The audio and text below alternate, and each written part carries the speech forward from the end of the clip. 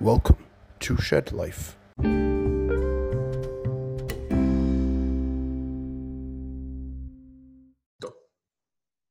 Hello, once again, Dr. Farlow, friend of the Shed. How are you today, mate? Yeah, good. Thank you, mate. How are you? It's good to be back on the Shed. It's good to be back. It's good to have you, mate. It's good to have you. I'm very good, thanks. So we got actually quite an interesting conversation for the listeners today. So people might not know this, but you are a big, I want to say, fan of the country of Colombia. You visited there several times. I'm right in saying your partner is Colombian. You have quite a few links to that country, don't you? Yeah, I visited the country quite a few times. And yeah, I really do. I do like the country. But one thing that I've always found fascinating is sort of the recent history surrounding the country in terms of the violence that they've suffered across the board. Well, that's the role of this the topic that we're going to discuss, which you mentioned to me, kind of the rise of guerrillas in Colombia in sort of recent history. Well, when I say recent history, I mean like 60 odd years or something. But yeah, man, this is going to be enlightening for a lot of us. A very fascinating subject. Probably lots of parts of it, I'm assuming, has been made quite popular and famous by TV shows, right? Which I think is captured a lot of the imagination of the public, etc. So, yeah, without further ado, mate, take it away. I think that just before we start, I think that's a really fair point. I think a lot of the information that people sort of know about Colombia and the violence that's sort of instilled within Colombia, they know about a lot of the narco traffickers, particularly Pablo Escobar, through sort of Netflix, through Narcos. There's another program called Pablo Escobar, El Patron del Mal. And again, you get a flavor of within there about sort of guerrilla warfare, but you don't get the whole sense of it. So the world is sort of aware of how the cocaine industry led to so much. I mean, the money generated through that industry alone was significantly much more than any other industry in Colombia at that time. So I think it's quite clear to see that everybody knows about the cocaine industry. How many people know truly how much, who were the real parties behind this war? Who were the two people that were sustaining this war? How did Pablo Escobar contribute to this war?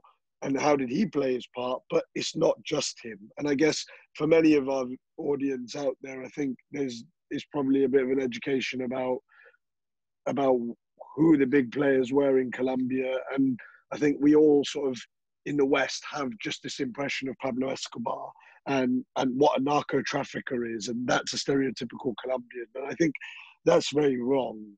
And it's good to dispel any sort of myths where possible. So yeah, let's get into it. Wait, just before we start, Dr. Furlow, I just wanted to ask, this is just a separate topic before we start. So just what is the fascination of Colombia to you personally? Just to give our listeners a kind of background understanding. I know you said you visited a few times, you have some personal connections there, but what is it that really sort of fascinates and draws you into that country? So I think what we're talking about on the pod are topics that are, potentially controversial topics. They touch upon sensitive issues, times of violence, people's lives were impacted. And I think that's obviously, from a Colombian's perspective, those are not the things that they would want to celebrate about their culture. Now, the reason I like the country is just like how they'd like to celebrate their culture for the many sort of rich aspects to their culture. So music is a big part. I really enjoy the love in Latin America, particularly in Colombia, for different types of music, particularly salsa, bachata, reggaeton, also merengue, guachata? No. There's so many different... Yeah, fair enough. Apologies. There's so many different types of music that I found that fascinating. And their love for dance and the true element of soul within their people. So, I mean, their food is delicious. The women are beautiful. The sunshine, you know, there's many things about that country that are beautiful. But fair I enough. guess Sounds good. I guess for me, it's more than that. Yeah. So like you said, my partner's Colombian. Getting to know her family, sort of, getting to know more about their culture, learning about it. And I genuinely am fascinated by the country because whenever I go to the country, whichever part I go to, every region is so different. It's so different. And some of the most breathtaking landscape in the world, honestly. And that's something that I love to see. When you go across the world, to be able to see, I think about beautiful countries like New Zealand, great landscape. Colombia's up there with some of the finest landscape in the world. And then when you're thinking then about, the type of sort of different ecosystems you can see when you take into account the south of the country is covered by the Amazon. Half people don't go there. But imagine what the sort of diversity that brings to the table on so many different domains. No, that sounds fascinating. Absolutely fascinating. All right, yeah. Well, why don't you kick us off with, like we said at the start, we are talking about the sort of political movements, in the last 60 odd years, maybe further back, and the rise of the guerrillas, I guess. And yeah, I'm interested to hear this. So hit it, mate. Yeah, so I think, to get a bit of a start on it, I think you need to need to get a little bit of a background flavour to sort of what happened in the run up for these sort of movements. And we're going to talk about FARC. FARC's a main organisation we're going to talk about a little bit later. How this sort of whole guerrilla concept emerged in Colombia. And you need to go back to a period of 1958. So yeah, between 1958 and 1974 was the period known as La Violencia. And as I said to you, this is sort of that main period of time. Sorry, did I say 1958 to 1974? I meant 1948. So if you can imagine, as early back as 48, Colombia has been plagued by this violence. And as we're going to come to find out during the course of this pod, the peace agreement was made in 2016. So if you get an understanding of a sort of period of violence between 1948 and 2016, essentially, it's quite a long period of time. Over 70 years. So yeah, talking a little bit about this period and why this period was labeled La Violencia, just as a background to the emergence of guerrilla warfare in Colombia. So there was an assassination of a populist politician at the time called Jorge Gaitan. And at that time, following the assassination, there was a large spree amount of protest that essentially ended in violence that spread throughout Colombia. And what you essentially had on your hands was a civil war. And it was a conservative, liberal civil war, where I'd probably say that you could estimate that it was more than 250,000 deaths at that time. Wow. So already getting a picture, and actually the word La Violencia in Spanish, its connotations, it's very strong. I know the literal meaning is the violence in English, but actually in Spanish, the weight that period carries, La Violencia, that word, the significance, it is very heavy. And I think it definitely depicts large-scale violence when you think about over 250,000 deaths. So what what was that period? Let's talk about 48, the period between 48 to 58, which was the original sparking of this civil war between liberals and conservatives of Colombia. What you got were the conservatives were killing off all the peasants and laborers in rural Colombia. Does that make sense? Yeah. Okay, so that's what was happening. And that became a sequence of killings, a spree of killings that largely the conservative side went and did. And they were killing all the laborers, all the rural workers, all the agricultural workers, finishing them off in a spree of killings. And that masked a real bloody period early on in Colombia, in Colombian history. So then in 57, the Liberal Party and the Conservative Party finally sought some sort of truce and actually created a bipartisan political system. What I mean by that is that they created a system where only members of the Liberal and the Conservative Party could put themselves forward as they work in a collaborative government. Does that make sense? Mm-hmm. Yep. So they were known, ironically enough, I mean, it would probably have a different connotation somewhere in the UK, but they were called the National Front at that time. Yeah. So I mean, and in Spanish, Frente Nacional. So you know, you've got it. And again, when people, our audience might hear that, they may think, National Front, is this a, predominantly far right? No, the actual reality of it was this was a bipartisan system which brought the left and the right together in Colombia. So they agreed, the two parties agreed, that they would alternate in the exercise of power by presenting, as I said, a joint National Front candidate from each party to each election. And what that does is it restricts the participation of other bodies and organizations. Does that make sense? Or other parties? Yeah. So they created a system where only liberals and conservatives could take power of Colombia. And that's it. And it was just those two parties you had to identify with. Interesting stuff, man. I have a question, just going back. Obviously, you said this La Violencia period was one of the bloodiest in Colombia's history. Absolutely. Or something. Absolutely.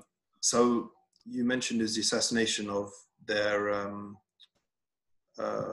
was it a politician, prime minister? Absolutely. The leader, the George Alicia Gaitan. So just talk to us about the importance of this sort of figure and how that could have sparked such a bloody period. Like, what, how important was he as a figure? Okay, so a little bit of background about Jorge Alicia Gaitan Ayala. He was a politician. He was a leader of a socialist movement, and he was a former education minister in Colombia, a labor minister at one period of time. He was also the mayor of Bogota, and he was emerging as one of the key sort of figures of the Liberal Party. And this is, just for our audience's sake, just to get a time period sense, this is between the period of sort of, the late 40s, sort of late 40s, late 30s, late 40s. So late 30s to 40s, he was, this guy was a key figure in a socialist way of thinking in Colombia. And actually, to become the mayor of Bogota, I believe at that time, he was one of the first liberal and socialist mayors of Bogota. So for many, he was an inspiring young man. And actually, this served to show that the oligarchs of Colombia, the former conservatives, will try to still seek control. And why did this happen? Why was he killed? That's a good question. I was just about to ask you that. Was he killed by the opposition or something? He was killed by the opposition, if I'm not mistaken. Yes. I don't know so much about his death, but my understanding is it was by the opposition. And it was to do with his political ideals.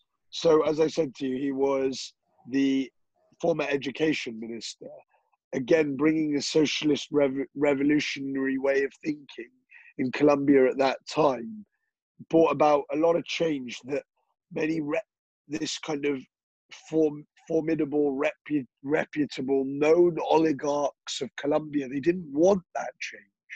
They didn't feel that that change benefited them. Does that make sense? Yeah. So, all right. So then going back to post La Violencia, what was sort of the output of that exactly? Absolutely. So I think that's a great question. So, I mean, that's actually now what we're going to talk about in terms of the emergence of guerrilla warfare. So, essentially, with the period that followed La Violencia, you had various different peasants, what they were called peasants at the time, or rural workers, that were forming various defense groups and taking their own auto defense. So taking up arms, taking up military action, and forming their own sort of defense groups. Defense leagues, rural leagues were set up. Does that make sense? Yeah. So then what you got from that was you got the emergence. I mean, actually, you know, talking about La Violencia and talking about really the ideals of an emergence of guerrilla warfare, that's correct. But when we think about communism has been around in Colombia as early as post First World War. So I think it's very important to recognize that the Partido Comunista, or the Colombian Communist Party, formerly known as the PCC, they were actually accredited formally in Colombia in 1930. So actually, when you think about this emergence of guerrilla warfare post La Violencia, focusing more on this kind of ongoing liberal conservative war, actually communism has been around in Colombia since the 30s. And there was an emerged party that was decreed in the constitution. They recognized there is a Colombian Communist Party. As I said, Comunista Partido. Is that right? Spanish? Yeah. Comunista Partido. Partido Comunista Colombiano, PCC. So the PCC, that was the name. Apologies.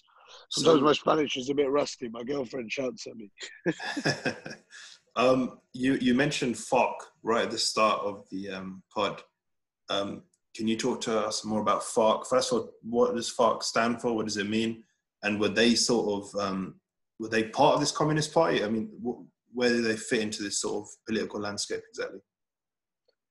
So that's a great question. So FARC fit into this landscape in many, many different ways. Probably they are the biggest piece of the jigsaw in terms of the whole, how we've talked a little bit about the 30s, 40s, emerging 50s. But what we now are thinking about is, you know, how has Colombia been marred by violence that's continued post that period? And actually FARC have had the biggest role, or one of the biggest roles. So this is important. So so let's talk a little bit about what FARC are, answer some of your questions. So FARC are, in Spanish, because again, as I said to you, my girlfriend likes to grill my Spanish, so I like to try and practice. So the Spanish term is Fuerza Alternativa Revolucionaria del Común. And what that means is the Revolutionary Armed Forces of Colombia. Does that make sense? Yeah. So what they are are a guerrilla movement, and their ideals and everything that they stand for is based on a Marxist, Leninist principles. So going back to early day communism. Does that make sense? Yeah. Okay, so I guess now to answer your question, how were they so significant, or what role did they play? They played a role where they were the biggest, they became the biggest sort of armed revolutionary guerrilla movement in Colombia. There were many different organizations that came about, and we'll talk a little bit about some of them later as well. ELN, which was the national the sort of National Liberation Army. You know, there were various different sort of factions of guerrilla movements, but FARC was by far the biggest. Sure. Does that make sense? Are you getting a bit of an understanding of it? Yeah, okay, cool. I'm listening intently, mate. It's keep my listening. So yeah, I mean, we were just talking about FARC and sort of how important of a role they played, and I think it's important to think about when one of the questions you asked is when was FARC created, or when did it come about, and the actual establishment of FARC was in the 1960s after the period of La Violencia. But I think what I was trying to say, just to get our audience, just to gauge their understanding, is that communism had been around in that region for 30 years prior. And I think when you look at what happened in Cuba, you know, it's quite clear to see that communism was in various geographical proximity in regions in that part of the world. So thinking about what FARC was, it was, as I said, it is what the name says. So they're the armed revolutionary forces of Colombia. So they are a guerrilla movement that took up arms, and they created, and they were formed in the early 1960s by a man who was known as the Comandante at that time. His name was Manuel Marlanda Vélez. And actually, he was part of, as I said before, the Partido Comunista Colombiano. PCC that was you mentioned. Exactly, that had been around for the 30s. So he was an integral part of that. And actually there was a Colombian military attack on the community of Marquetalalia. And in that region, that was basically a region that was sort of self-declared as all of the sort of PCC members and all these rural defense leagues and stuff, they control that region. And it was a deal made with the government, but the government broke that, and there was a military attack, and they came into the region and they tried to destabilize it. Sorry, this attack. Sorry, just to ask that was by FARC, you saying, or by another organization? No. So that was done by the conservative government. So the conservative government PCC. Okay. The conservative government went into an area that was controlled by the PCC under a truce, where they had told them that certain communities, rural lands, you can create your own rural leagues, peasant leagues, where you control it. And it was the PCC, communists, controlling regions of land, trying to apply this Marxist Lenin kind of principles that they've clung on to. But actually the government and the military broke that promise, and they went and attacked this region. That led to this gentleman, as I said, Marlanda, he basically said that we need to do more. And his response to doing more was the establishment of FARC, which was a formed organization, militia, many people would say, but organization that took up arms with clear military objectives. So I guess some of our audience are probably going to know, what kind of military objectives would they be able to set? How would they be able to run as an organization? And I think these are all questions that I asked myself when I got interested in this topic. And one thing that you've got to sort of apply when you think about what kind of things would be generating money for them to go ahead and continue to be sustainable as an organization, to continue to keep their arms, which they had done pre-2016, and be able to fight this war with not just the government, but with this conservative oligarchical class that continues to deny them their rights. And again, this is important for some of our audience out there, is to get a sense of what Colombia was really like.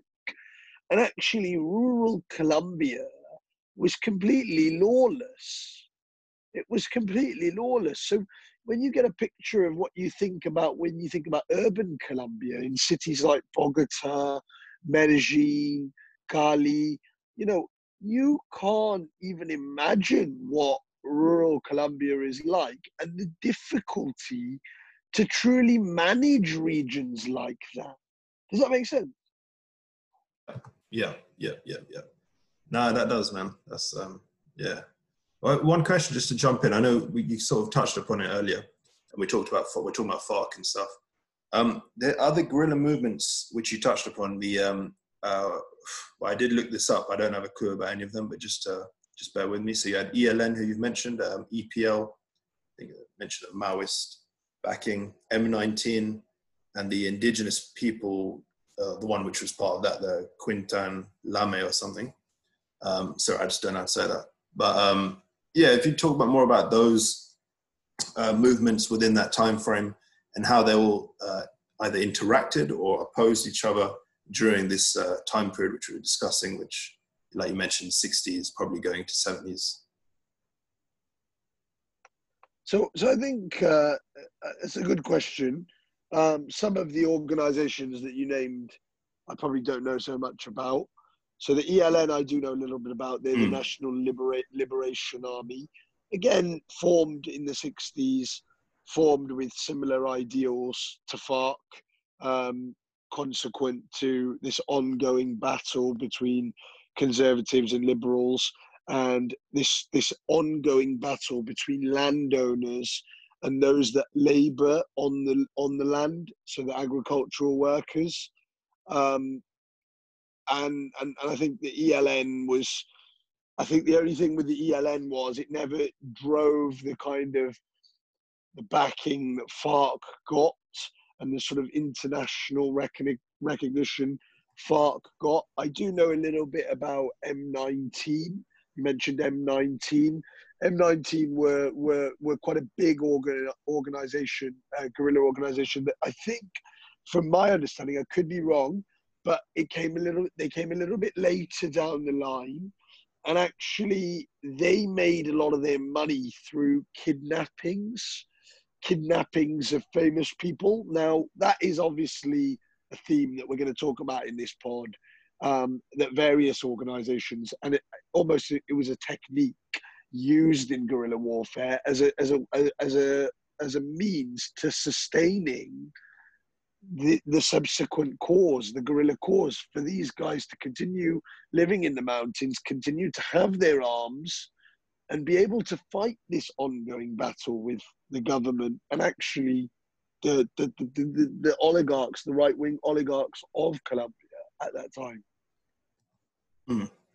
Going back to ELN, which you mentioned, you said they didn't get as much recognition, or I don't know, weren't as visible, or higher up as opposed to FARC.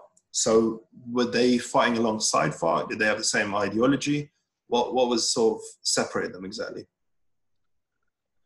So same ideology. They I guess the issues in Colombia would probably, there's a lot of deep rooted issues in terms of people wanting to take control of regions, having more sort of, some people were more opposed to having kind of like a centralized kind of organization.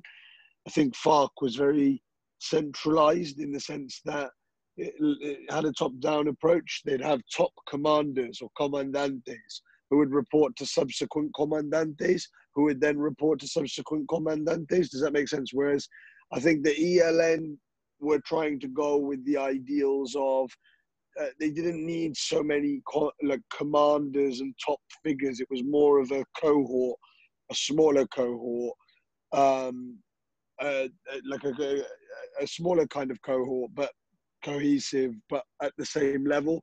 I guess everybody's aims were just a little bit different, but ideals were largely the same. Okay. All right. So then what happened next on that sort of time frame? Are we talking? Sorry. No, I was saying, what was next in this timeline of events with these guerrilla movements and the whole country, I guess? Yeah, no, I think so.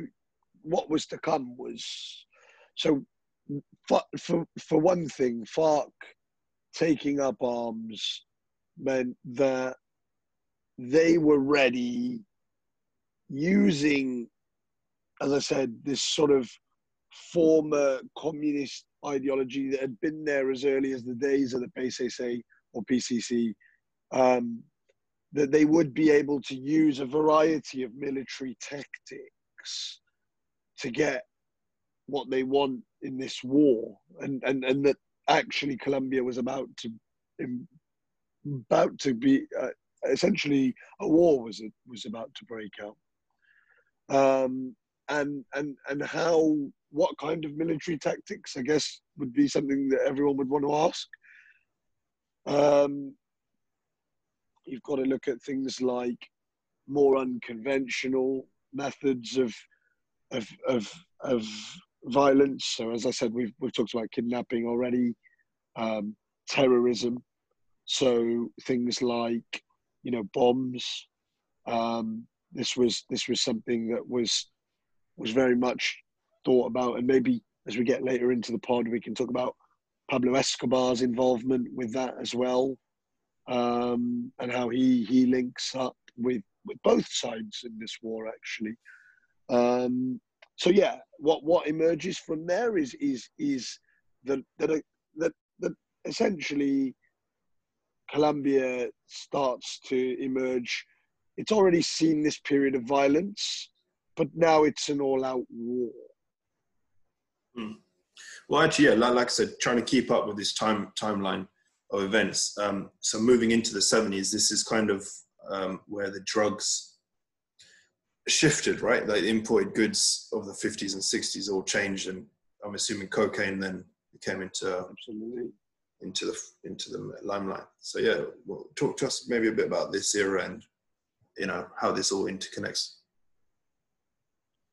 Yeah, I think that's a great question, honestly, because I think, and I feel a bit bad, but you'd almost have to skip maybe sort of 10 years almost, and maybe late 70s, but particularly early 80s, you saw that there was obviously a significant coca boom, and that allowed various guerrilla organizations, none more so than ELN or FARC, to actually say that we can expand into what was almost regarded as an army at that stage, and that would allow them to take it to the next platform in terms of achieving their military objectives. So, for example, they would be allowed to having the manpower to have this almost this army, funded army, who have taken up arms. You can go ahead with large scale attacks that they had wanted to carry out on the Colombian national military. Does that make sense? Yep. Okay. So what then was happening is that they realized that these movements need to take a complete military stance. So during the time of the civil war between the liberals and the conservatives, and then the emergence of a bipartisan system, they were trying to find a peaceful resolve at the end of it. Now the resolve was quite clear. It was military action. Interesting. So the coca boom coincided with, all various different guerrilla movements and their possibilities of expanding and actually developing, as I said, in terms of then their manpower, in terms of developing an army, structural army. And actually, just like everyone else at that time, everybody wanted to get in on the coca game. The guerrillas were no different. And they very much saw it as an economic opportunity, as I said, to take things to the next step as an organization. And this is probably where you saw FARC emerge as the sort of the largest organization, if it were. Okay. Interesting stuff. So one question I wanted to ask was around, I don't know how much you know about this, but the USA's role and the intervention in this whole sort of era. I know obviously they're supplying arms and finances to certain groups. Could you tell us more about that? And just that whole overall involvement, and maybe which sides did they back, or were they kind of playing the field? What's the situation there? Yeah, I don't know so much on this topic in terms of the US involvement, but I think as many of our audience will know, the fact that the guerrilla movements identify with a Marxist, Leninist kind of principalism and these communist theories and ideology, the US, just like their sort of involvement anywhere else, was very much anti-communism, and it was how they could work with the government, and not just the government, somebody else that we need to talk a little bit more about, which is the right-wing paramilitaries, and actually how my understanding is the US government and the Colombian government both supported these right-wing paramilitary death squads to go out and kill various guerrilla leaders and various different political leaders of liberal stance who had been former guerrillas as well. Interesting. All right, so I mean, during this whole era, and I think I'm right in saying we're probably, in terms of time frame, we're talking about the 80s now, I guess. What's the sort of current status of, peace talks, for example, or anything like that? Is there anyone sort of advocating that? Is there any sides pushing towards that? What's the situation surrounding that?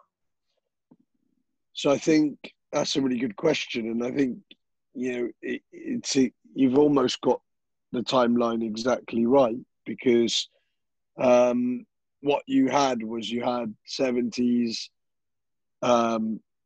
late 70s, as we said, the coca boom, the expansion, the increase of violence.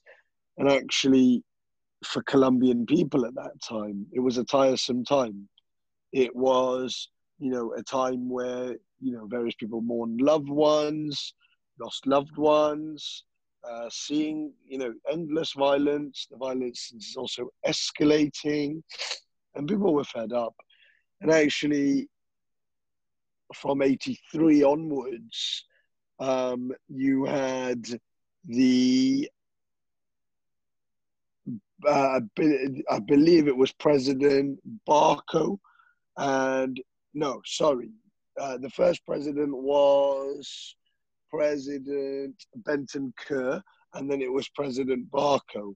And what they did is, President Benton Kerr, if I'm not mistaken, created a pact, a union pact. And what that was called was the Uribe Agreement, named after the geographical area in Colombia called Uribe. So it was called the Uribe Agreement, and they created a pact, which was called Unión Patriótica. It's almost like a union pact.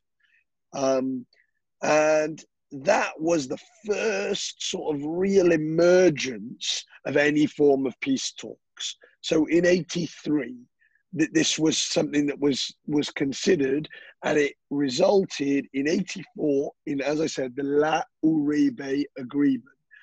And that asked for an official ceasefire, which ended up lasting for 3 years, between 84 and 87. You know, the UP you mentioned, how close were they to FARC exactly? Like, what was what was the sort of, integration between the two? So UP, so sorry, maybe I didn't explain myself. UP, Union Patriotica, was simply a pact between the government and all of the guerrilla organizations, especially FARC, because FARC had the most military members. And it was an agreement for a ceasefire and the process of peace talks to start. Okay, interesting. But unfortunately, it didn't last. And I guess, there'll be a lot of people are wondering, why didn't it last? Because if then in 2016 you have to revisit again, what happened for it not to last? And I guess when you think of a war and you think about a potential ceasefire, you've always got to think about two sides honoring their promises, and actually, continuing to demonstrate that they are going to honor those promises. And I think what you got here was a betrayal by the government. And the reason for that was various members of Union Patriotica, so subsequently FARC, EP, ELN members, they had been murdered. And they were murdered by landowners who had been paid to go and kill off various. So I believe it was up to, I'm not 100%, but I believe the estimates are up to 4,000 people were killed. Okay. Can I ask a question? Sorry. And that's just 86, sorry. Okay. Just about in there, I just want to ask a question. So where does Pablo Escobar and other cartels fit into this whole, paradigm at this current moment in time? So obviously talking about these guerrillas and the movements and political arms and whatnot. So where do the cartels fit during this period? Okay, so cartels fit. They fit. They almost like the fitting. It's the missing piece of the jigsaw. So how do the cartels work? The cartels know that everybody else wants to get their hands on areas. The cartels, in an ideal world, would like to take control of various areas. However, they know, and again, it's important for our audience to understand what Colombia is really like, that various parts of rural Colombia are almost inaccessible. Unless you know routes through the jungle, through the mountains, and which are many of these guerrillas who were sent to Vietnam and Soviet Union respectively to train. They've got skills where they're developed in doing that. And actually, you know, for many of the narco traffickers, they realize there are many areas that they're not going to be able to take control of. And so what all that happens is that both the guerrillas and the right-wing paramilitaries will look to people like Pablo Escobar and the Medellin cartel and the Cali cartel, and they will say, we want to do business with you so that they can continue to fund their armed struggle, respectively. And I guess shouldn't even use the term respectively, because with FARC, we understand what the ideals were, and it was to do with the socio-economic turmoil and the fact that they weren't getting the access to the benefits of Colombia that, as I said, the wealthy landowner oligarchical class were.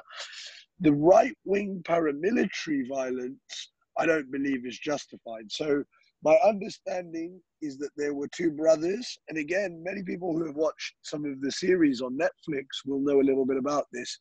Narcos demonstrates a little bit about this. I believe their real names were the Castaneda brothers, and those two brothers their dad was killed by he was a very wealthy landowner, and he was killed by a guerrilla during the sort of violent period, and they made a vow to go and kill or physically torture every guerrilla in the country.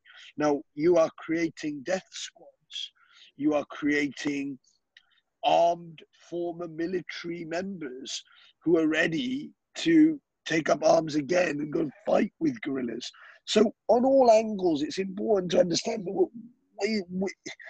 what the element of this war is. And a lot of this war is to do with socio-economic struggle.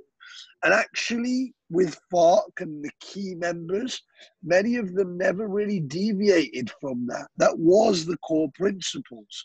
Unfortunately, that there were many dissidents. And with dissidents, what you got during the coca trade was these factions or these dissidents that were sort of separating off, and they were more interested in the narco trafficking, the money to be obtained, that rather than the ideals of, you know, Karl Marx or Leninism per se. Does that make sense? Yeah. So we're talking about these cartels. How exactly did they respond to these proposed peace talks and maybe subsequent peace agreements? Because I'm assuming, as you said earlier, each of these movements, guerrilla and paramilitary, they were looking to utilize the resources and, just these cartels fully, basically. So, how did they respond during this era exactly? So to those peace talks, sorry. I think the cartels will always, and this is my impression of it, I think the cartels would always look to see what is in their political interest, what would be in their best interest. So I think at that time, avoiding extradition to the US, for selling cocaine, I believe Pablo Escobar, one famous word you might know as well, many of our audience at home will know, is he says that, he would prefer to die in a Colombian prison. He would prefer to die in Colombia than rot in an American prison.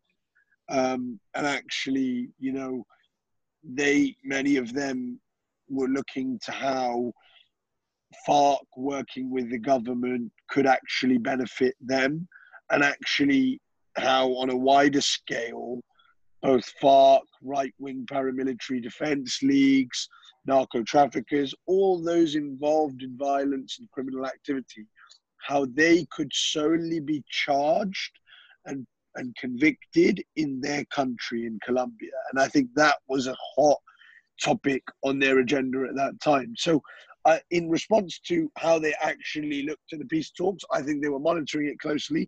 But in terms of money, they would have operated like any cartel would, which is that they've still got to make their money. Interesting. All right, so we come to the end of the 80s. I'm assuming you talked about the peace agreement. yeah, what's next? Bring us home. What's next in this timeline? I'm sure many things have happened since, right?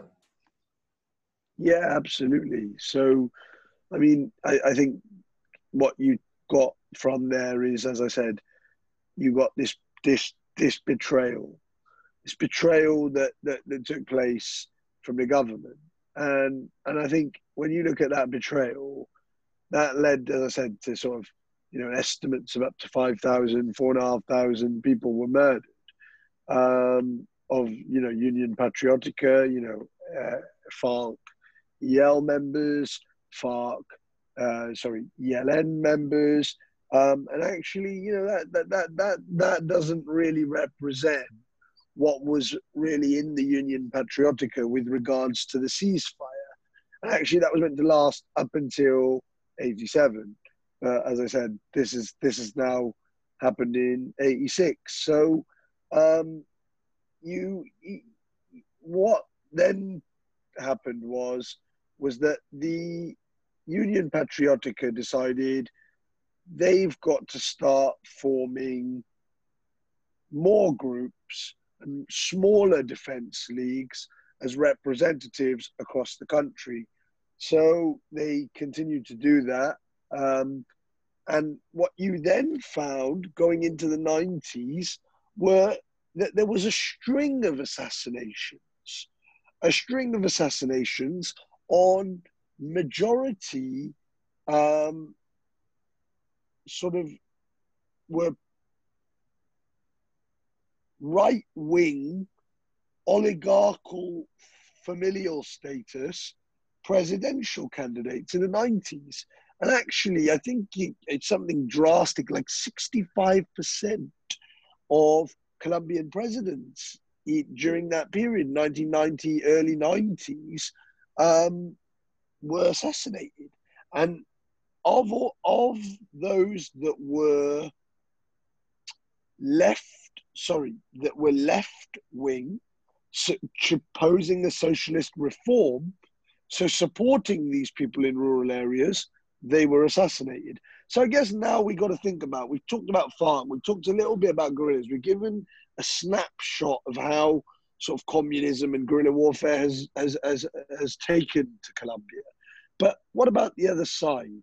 And is it just the government, or what does the government represent? And what are these right-wing paramilitary groups that I keep talking about? So I want to talk a little bit about them. And as I said, we've mentioned, that they emerged because of two brothers whose dad was killed, famous landowner. And actually, they started to get former military from the Colombian National Army to take up arms and fight guerrillas. Now, this is where the war becomes a little bit uneven, in my opinion, or from my understanding. How so exactly? Well, you touched upon it earlier in terms of you were wondering about foreign country involvement, so particularly US involvement and US-Colombian relations and how it shaped that. Thinking about that, and also thinking about the Colombian government. So the Colombian government almost having this state backing under a conservative government to go out and commit these acts. Yeah, well, fair enough. Two questions I've quickly about the 90s in particular. I read a statement when I was sort of looking into this, and they were saying that there was a sort of influx of population from people from the countryside heading into sort of the major cities, etc., etc. Like, what was kind of the reason behind this, and what provoked that exactly? And secondly, in the 90s also, I think it was finally when the UN kind of entered into the fray. So, yeah, if you can talk to us about those two, I'm assuming quite key events in the 90s, but Yeah, absolutely. So starting with your first point, in terms of, why was it that these sort of rural workers were moving into the cities? And I guess this was part of a sort of a conservative-backed government that that wanted to essentially denounce the work of agriculturalism. I think the profession is agrarianism. So they wanted to get rid of those. Now, what that means is that you've got a workforce that need to go and find work. So where does everybody go? They go to the city. So suddenly you've got, rather than maybe, educated middle class, you've got skilled laborers who are out of those jobs, fleeing to the capital and to other big cities in search of different opportunities. Does that answer your question at all? Yeah. And the point on the UN, exactly, their involvement in or intervention in the 90s, what was that sort of down to, and how did it come about? What did they actually do there?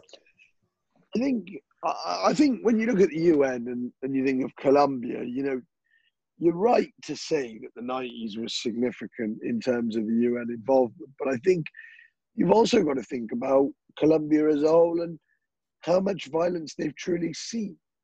And actually maybe why the UN weren't involved sooner. But a lot of that violence could have been public knowledge, if you like, maybe, like spreading across the globe, especially when it's in fighting within different sort of political parties and guerrillas, etc. Maybe the full scale of it wasn't really known. And I'm guessing in the 90s it was known, hence why it sort of forced the UN's hand to kind of not intervene, but finally maybe take notice. Yeah, absolutely. I think, when I'm thinking about the UN involvement, I'm thinking about what was their rationale to get involved at that time. I think it was that maybe they saw the FARC or FARC-EP as truly, an organization that did carry quite a significant backing. And if as we talked about, with the expansion of the coca boom and coca farmers, actually they felt that at that time, it was right for them, the UN, to have some sort of involvement in terms of getting FARC to stop pursuing military objectives and actually try to pursue peaceful but political dialogue. Awesome. All right. Why don't you just take us home now, man? Let's say we covered the 90s to some degree. We've now reached a new millennium. So hit us to present day. What's going on? So I think, we've touched upon the 90s and going on to the late 90s, early 2000s. You asked earlier about sort of US involvement, and there was a FARC contingent who had killed 3 USA-based indigenous rights activists. And they were working with, I believe the name of the organization was the UWA people. That encouraged the government of the United States to put a lot of pressure on the Colombian presidency at that time to crack down on FARC guerrillas. And I think it kind of demonstrated to the world FARC's presence, not just within Colombia, and their ability to carry out escalating military objectives in other countries as well. And actually that was in response to, the US taking this sort of anti-communist stance. So then again, they tried to continue with a peace protest early on, but again, the government betrayed, and there were certain things that, they weren't able to provide guarantees, or the guarantees that they made, They then went back on them. I think before we get to current day, it's important to think back to 2002. And, many of our audience at home are very much in the know about things that happened in Northern Ireland and with relation to Sinn Féin and IRA in particular. And actually going back to 2002, very important year in Colombian history, particularly that alliance, that ever-growing alliance that came throughout the 90s, but sort of at the late 90s, early 2000s, really strengthened between FARC, EP, and the IRA. And actually, many people remember them as the Colombian Three, although worldwide they're known as the Irish Three. Tom McGonaghy is one, and I can't remember the other names. Actually, I've got that wrong. It's not Tom McGonaghy, it's Jim McGonaghy, and I can't remember the other ones. Sure. But the other two, Niall Connolly is one, and I can't remember the last one, but they were known as the Irish Three. And they were arrested in Bogota. They were connected. Sorry, they were arrested in the connection to another arrest regards to two other IRA explosive and urban welfare experts. And I guess what this link showed, and this was in Bogota Airport, was how FARC had almost become this internationally known organization, having such quite clear, and as I said, we know early on they were sending members to Vietnam, Soviet Union to be trained respectively, but this is demonstrating quite a current and real organization that was on our doorstep, the IRA. Well, are you saying like Sinn Féin, FARC basically joined as a political party opposition in Colombia, basically? Absolutely. So that is, if we want to now move from the arrest of the Irish Three to almost skip it 10 years and come to where we got to with the eventual peace deal, where you got the eventual peace deal in 2016, and it was signed in Havana. It was signed in Havana, and it was, officially the recognition that FARC will lay down their weapons. And they respected that, and they laid down their weapons. And what was given in return was an agreement that they can now become an organization in the decree of the Constitution that is recognized on a political level. So they can represent their ideology on a political platform, but not with military objectives, and clearly being part of the Congress of Colombia.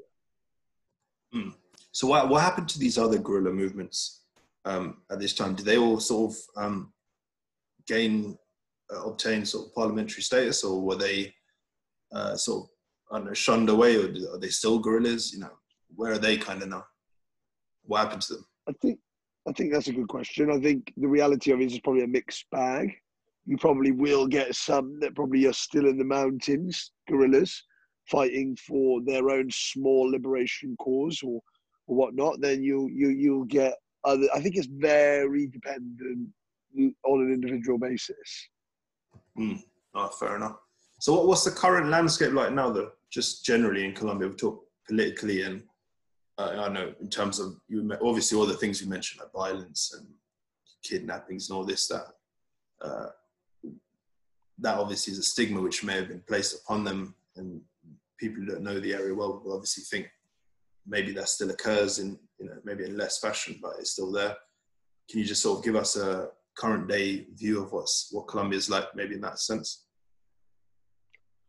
I think Colombia is very, I think there are places in Colombia that are marred by ongoing violence, particularly rural areas.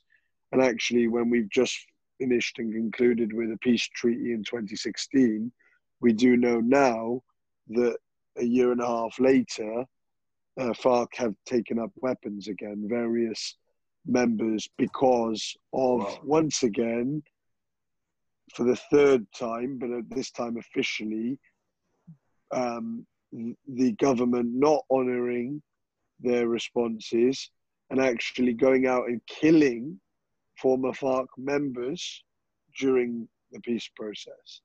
So there is ongoing violence that instills. But what I would say is, and this is something that many of our audience maybe wouldn't know, and it would be good for them to know, is that rural Colombia, as I've said in the pod earlier, is quite clearly a lawless land, and it's very difficult to truly police that land per se. I think for that reason, and for the reason that probably there will be guerrillas of various smaller organizations, dissidents, factions that exist, and also the ongoing socio-economic problems in Colombia mean that there would be places in rural Colombia that wouldn't be safe. But when you think about cities, I think they're some of the safest places in the world. I mean, my girlfriend's from Medellin, and Medellin has become the city in Latin America with the most change over the last 20 years. So, you know, you think about Pablo Escobar in the 90s, and sort of the ongoing war between Cali cartel and the Medellin cartel, and the kind of explosives that marred those two brilliant Colombian cities at that time. You know, Colombia's changed a lot. The cities are very safe. People are really friendly. The culture's amazing. I think it's really important to get it out there that whilst we're intrigued by this sort of negative and violent aspect of history in their country, it doesn't take away all the great and beautiful aspects of their culture and country. Yeah, it's interesting. Awesome. All right, well, Doc, that was really interesting, honestly. Thanks so much for your time, mate. Genuinely appreciate it. Yeah. Thank you for having me. Thank you for having me. You're always welcome in the shed. You're always welcome in the shed. So we hope to get you on again soon. Thanks for that, people. Stay safe. Goodbye.